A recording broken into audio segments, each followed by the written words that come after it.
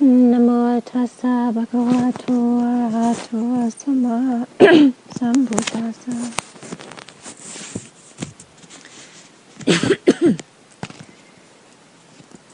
Namo tassa bhagavato arahato samma sambuddhassa. Namo tassa bhagavato arahato samma sambuddhassa. Buddhang dhammang sanghang namasami.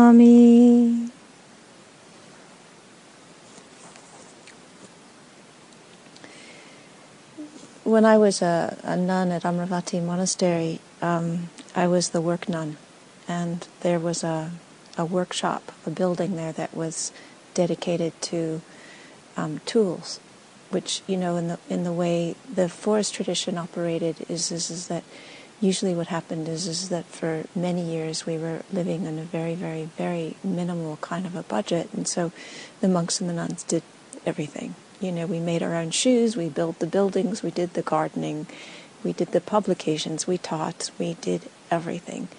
And so the place where the tools was a really important place because it meant that it facilitated us taking care of the buildings and the grounds and everything. So the workshop at Amravati was like 6 times the size of this space, okay? And it had a place for building wood, it had a place for electrics, it had a place for plumbing, it had a place for paint, it had big industrial tools, it had a whole wall full of screws and a whole other wall full of nails, and it had a painting department. And I was in charge of it for I don't know how many years, 5 years, 6 years, 7 years, many years. And I remember when I first came to take charge of this thing, it was completely overwhelming. I mean, it was totally overwhelming. And so I remember just the experience of feeling just like daunted with the reality of what it was to take care of this, because not only was I supposed to keep it clean and tidy, but I was also supposed to order the materials, and I was also supposed to keep it organized, and I was also supposed to keep the gorillas from misusing the tools, which was quite a task. But I figured out how to do that. I figured out how. So the way to keep the gorillas from misusing the tools was to come to the breakfast morning with lectures about how to take care of the chisels and how to clean the paint brushes, and then I pasted those wrathful deities. I put one up above the door. It was like, okay, and then one of my colleagues, he said, watch out for the wrath of Thanasanti. So I created a reputation, and then the reputation took care of the gorillas, because, everything in a monastery was volunteer. And people come with really, really, really good hearts, but oftentimes totally clueless, like totally, totally clueless. And I remember before I was looking after the workshop, Sri Panya looked after the workshop. And Sri Panya is 6 feet tall and formidable woman, and self-taught in building and construction and electrics, and I mean, she's just a brilliant person. So a man came into the workshop, and just by virtue of the fact that he was male, decided that he knew everything about how to do everything. And so he had a piece of sheet metal, and he went over to the wood table saw, and he said, "How do I turn it on so I can cut this metal?" And she said, "Excuse me?" Yeah, he says, "Where's the switch? I just want to cut this really quickly." Anyway, she had a few words and an opinion about that way of using the wood saw, and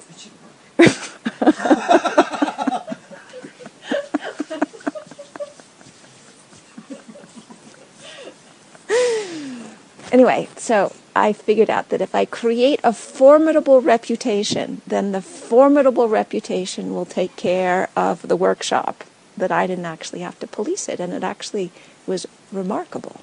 It was phenomenal.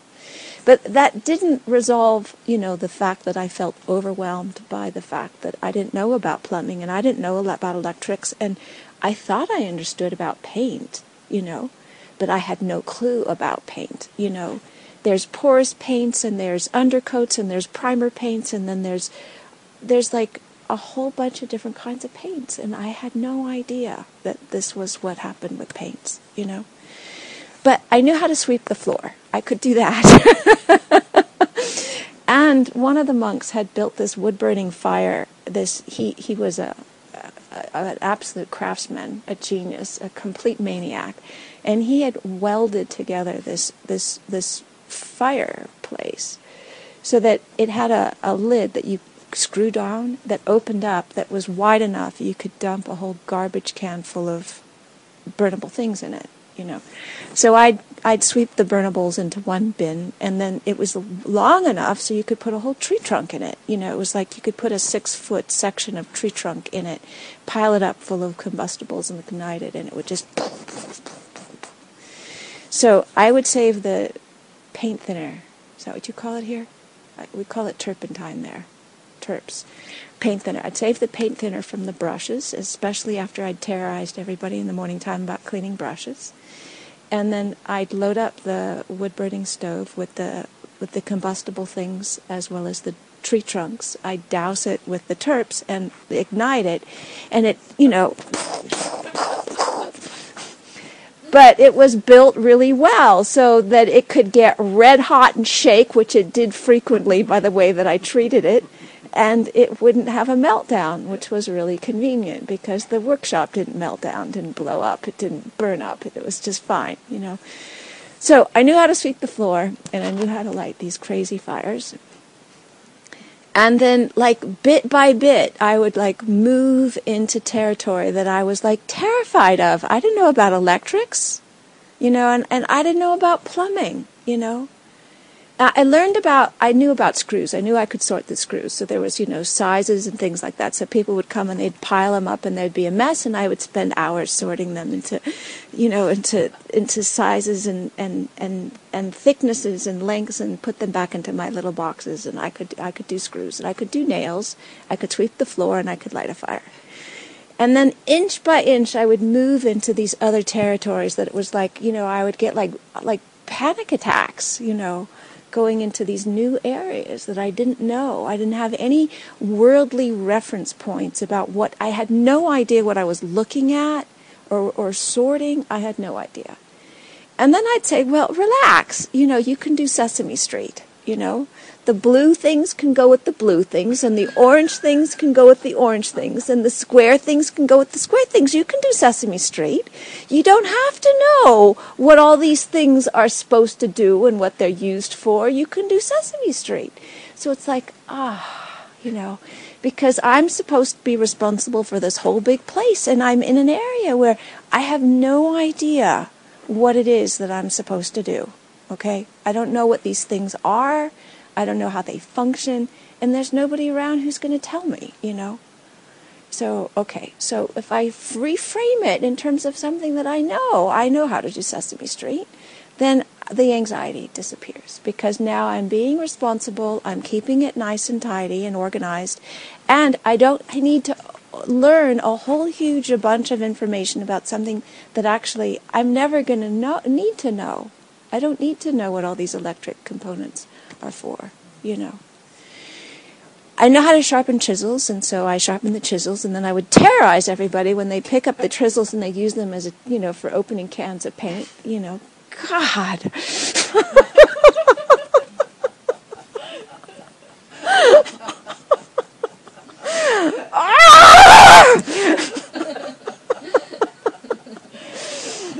And then I learned that no matter how often I terrorized them, they still didn't get it. So I kept the nice, sharp chisels locked up in the corner with a huge padlock and electric shotgun. If they got near it without having permission, they didn't know what they were doing. So, I got that sorted,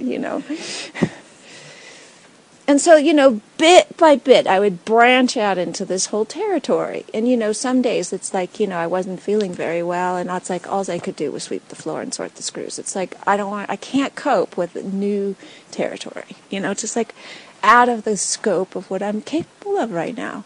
So I sweep the floor and I sort the screws, and that would be it for the day. And then, I do that several days in a row, and then I think, okay, but there's the whole rest of the place, I can't just sweep the floor and sort the screws.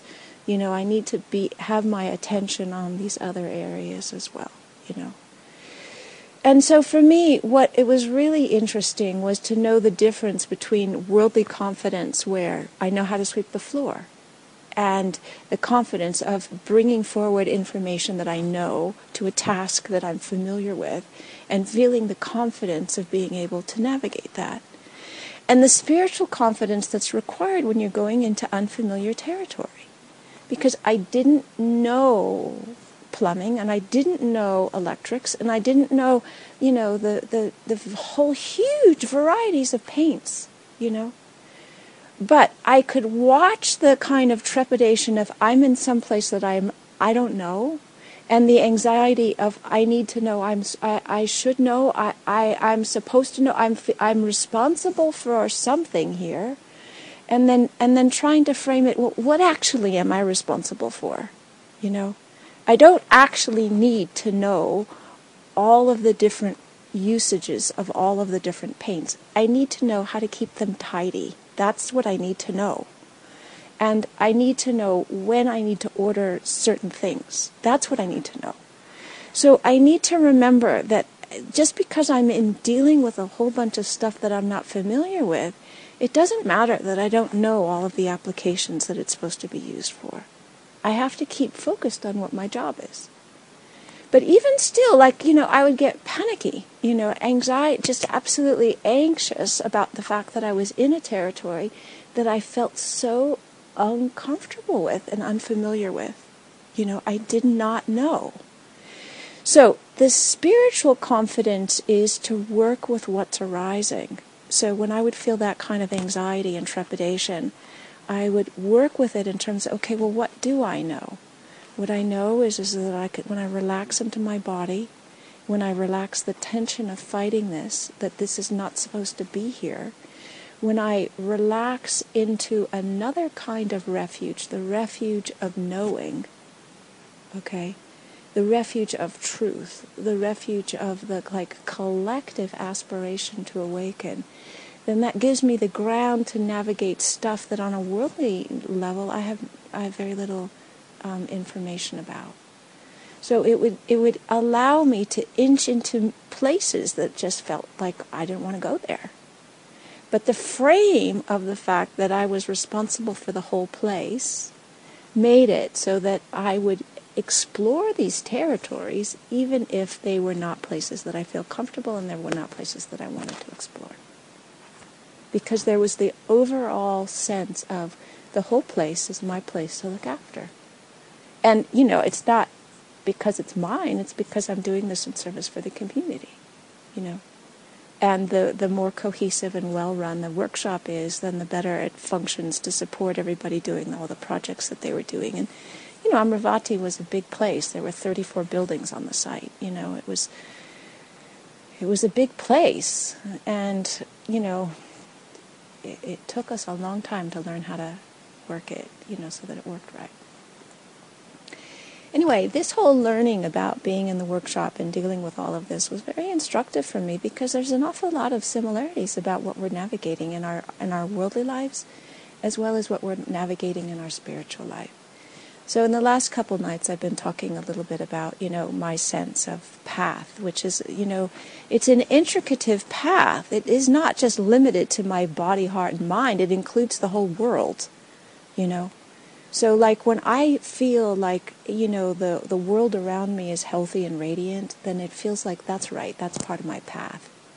So when the plants are happy, when the skunk is happy, when the fawns are happy, I feel like that's my path, is to create a part of the universe where the beings that come can be nourished and can be well. So it isn't just limited to my own physical body, heart, and mind. It is certainly includes that. It includes the personal relationships that I have with people, but I'm also interested in developing structures and leadership modalities that make sense in our contemporary world, where we're not interested in gurus. Who needs them?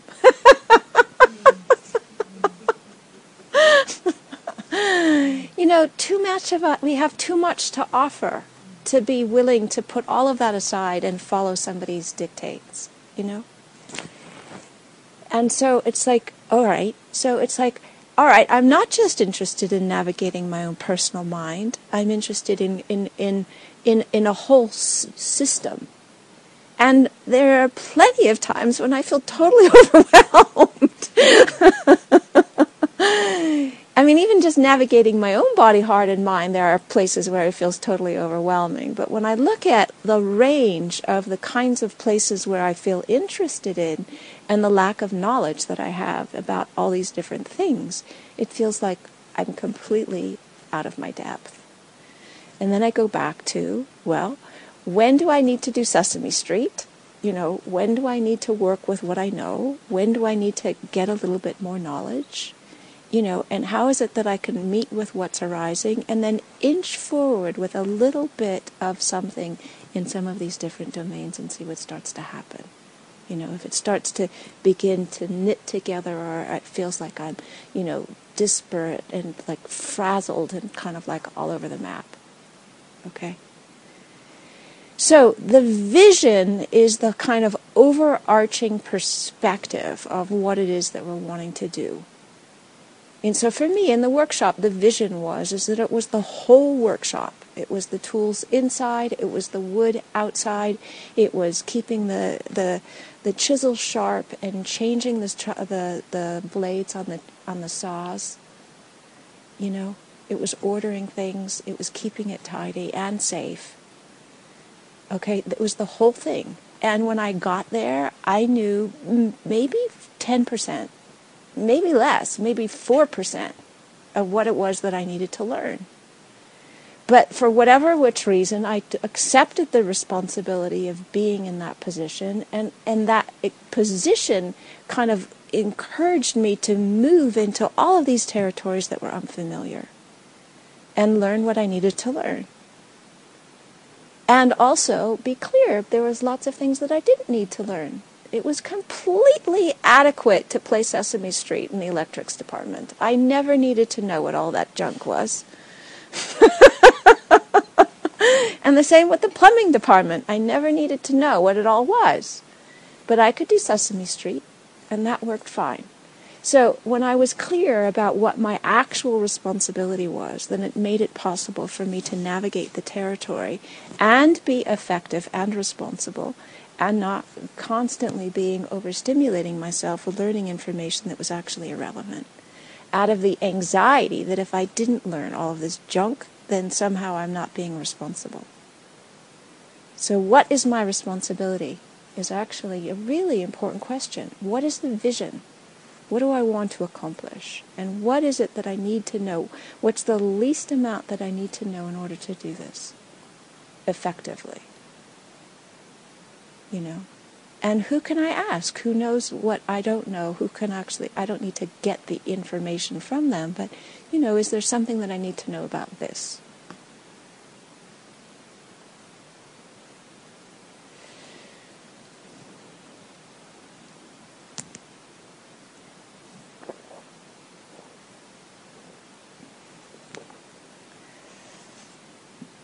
And so, this happens to us all of the time. It happens in our daily life and it happens in our spiritual life. It happens all of the time. We're constantly confronted with situations where we don't know. And we feel anxious because we feel like we're supposed to know. And so we need to figure out, okay, what's the vision? What's the scope of what it is that we actually feel responsible to engage with?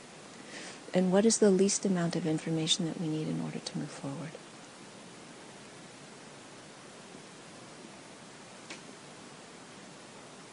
So, when I wasn't feeling well, I did the things that I felt comfortable with and confident to do. I swept the floor and I sorted the screws. And then either because I started feeling anxious if I was doing that for too many days in a row, or I started to feel a little bit more confident, then I would branch out and move into territory that was unfamiliar. And if my energy would crash or something would happen, I'd go back to sweeping the floor and sorting the screws until I got more confidence again to go back into the territory that was unfamiliar, until there was a little bit more competence and confidence in that area.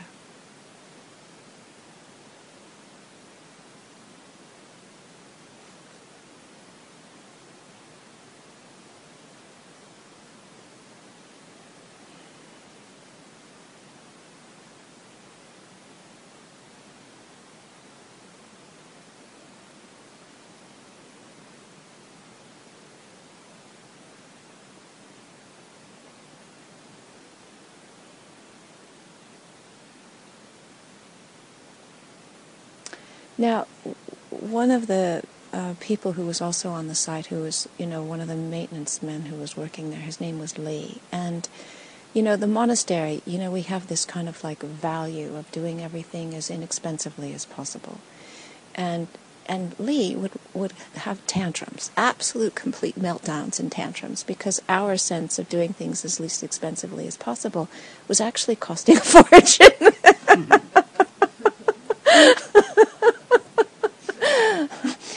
So one of the things that happened forever is that we'd let all of the supplies run out, and then, when we needed them, then after that we would order them. And so, you're in the middle of a project, you've got 15 people who are volunteers, you go and look, and none of the things that you need are there, because of this value that you don't ever have anything stocked up, because somehow that's not frugal, So I don't know how many years of meltdowns and tantrums and hissy fits Lee had before he shifted the system, where we would actually go and keep it well supplied.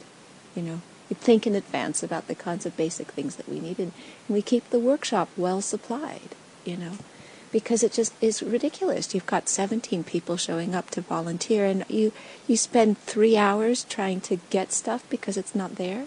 It doesn't make any sense at all. And then we also had this brilliant idea that, if it didn't matter if you didn't know how to do something, you could just make it up. And I was in that position plenty of times. So I remember going into a building, and the floor was completely rotted. So I just picked whatever pieces of junk I could find to patch it together and, and makeshift a floor until it rotted again. And, and Lee would find these things, and oh my goodness, the tantrums he would have. So then he said, absolutely not. The monks and nuns are not doing the stuff they don't know how to do, because it's a nightmare to refix it. To actually pull all of that stuff out and start again and do it right takes 5 times the effort to do it right in the first place. So he says, enough of this. This stops. This is completely stops. I'm not doing this anymore. It stops. So as a result of his tantrums, we shifted from this kind of like make it up, do it as you figure it out kind of system to something that actually had a lot more building sense in it, where you do it right from the beginning, you don't make it up, and but it's like, our values was just to do the best that we can with what we knew, and that we would somehow figure it out on the other side of things. And that's often like the evolution of a community, is that you start with something that's simple and what you can manage, and then you recognize that after a while it's actually not in anyone's best interest to continue with that same way. So it needs to evolve. The community ethos needs to evolve to recognize the increasing complexity and also the increasing competence that comes on board. Yeah. So Ajahn Sumedho, for many years, he was really wanting to work with the practice, and so to work with the practice, he'd say the builders are baking and the bakers are building, so that they're not actually solidifying their identity of who they are, right? So when the builders are baking, the bread tastes like wood, and when the bakers are building, then the buildings are like bread.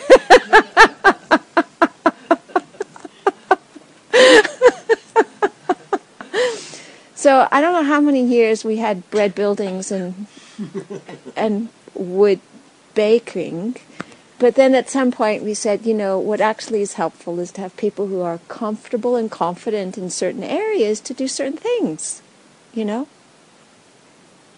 It kind of makes sense, really.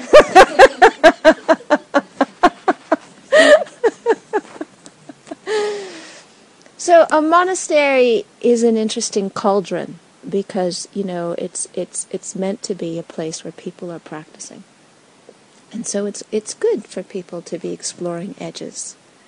But how edgy do you want to make it?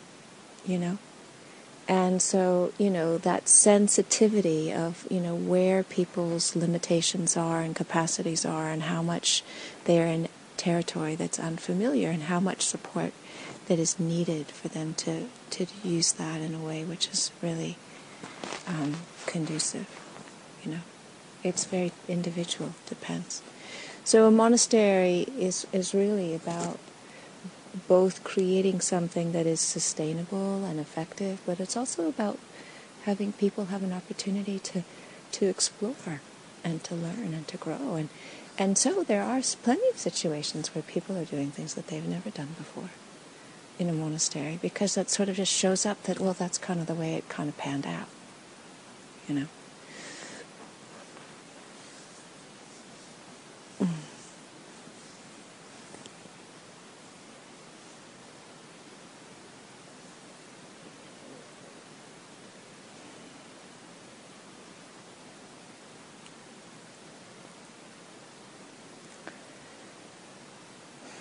So when there's vision and focus, the vision is the larger perspective and the focus is the individual task that one's engaged with in the present moment.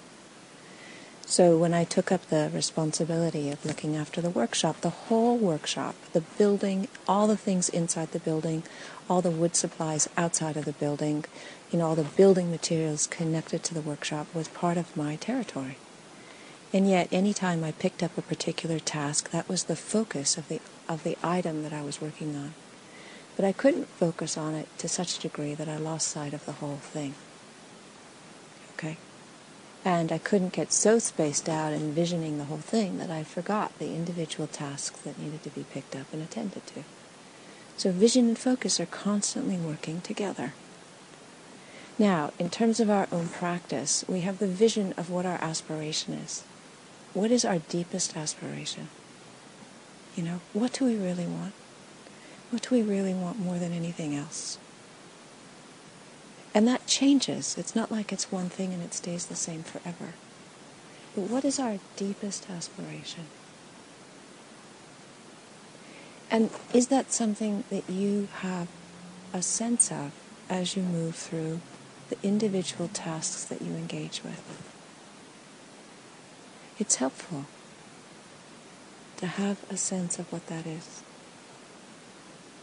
Now, it's not for me to tell you what it should be. But I can say that when you pick different things, it has different results.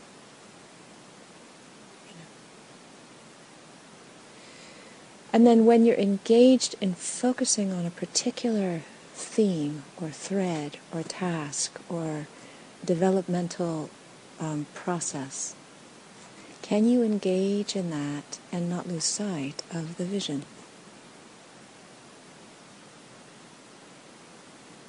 So, as human beings, our minds are radiant and luminous. They're undefiled. Awareness pervades time and space and is not impacted by any of the conditioning that we have. Love is unconditioned and is the essence of who we are. Do you know that? And so we pick up these particular tasks. It could be developmental or trauma-based or working with effort or some other component, maybe learning some energy modality or developing communication skills so that we're able to engage more with the people around us, or working with some kind of a leadership modality that allows collaboration. And all of these are part of the whole picture. But it's important not to lose sight of the vision. That even if we're working with an aspect of trauma or releasing conditioning that we've experienced because we've been through things that are horrendous or cruel or crippling, and there's places of contraction and tightness, or there are places that aren't flowing, or there's parts of our heart we don't have access to, or there's parts of our body we don't have access to. That does not obliterate the fact that mind is radiant and luminous and undefiled. That unconditioned love is our essence. And there is nothing that we can do, and there's nothing that can happen to us that can actually change that. There is no way that we are anything other than fundamentally pure as our essence. And yet when we've got our nose to the grindstone and we're working with some of the stuff which feels everything other than pure and infinite and unconditionally loving, it's really, really, really, really easy to lose perspective and think this is what I am. This is what I'm working on. This is not what I am. Big difference. Big difference.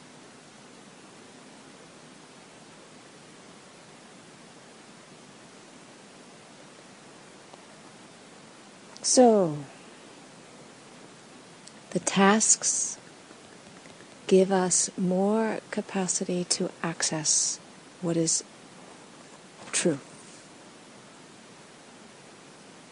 Our dropping in and understanding our essence, our essential nature, the essential nature of the mind, gives us the fortitude and the courage to do the work with the tasks.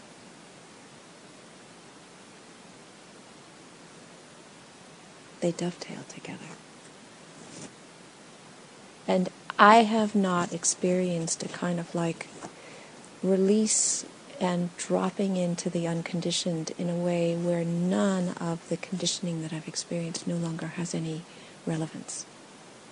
I have heard on extremely rare occasions that this is something that can happen for people. I haven't experienced it, and I don't personally know anybody who has. Doesn't mean that it can't happen for you, but I wouldn't hold your breath.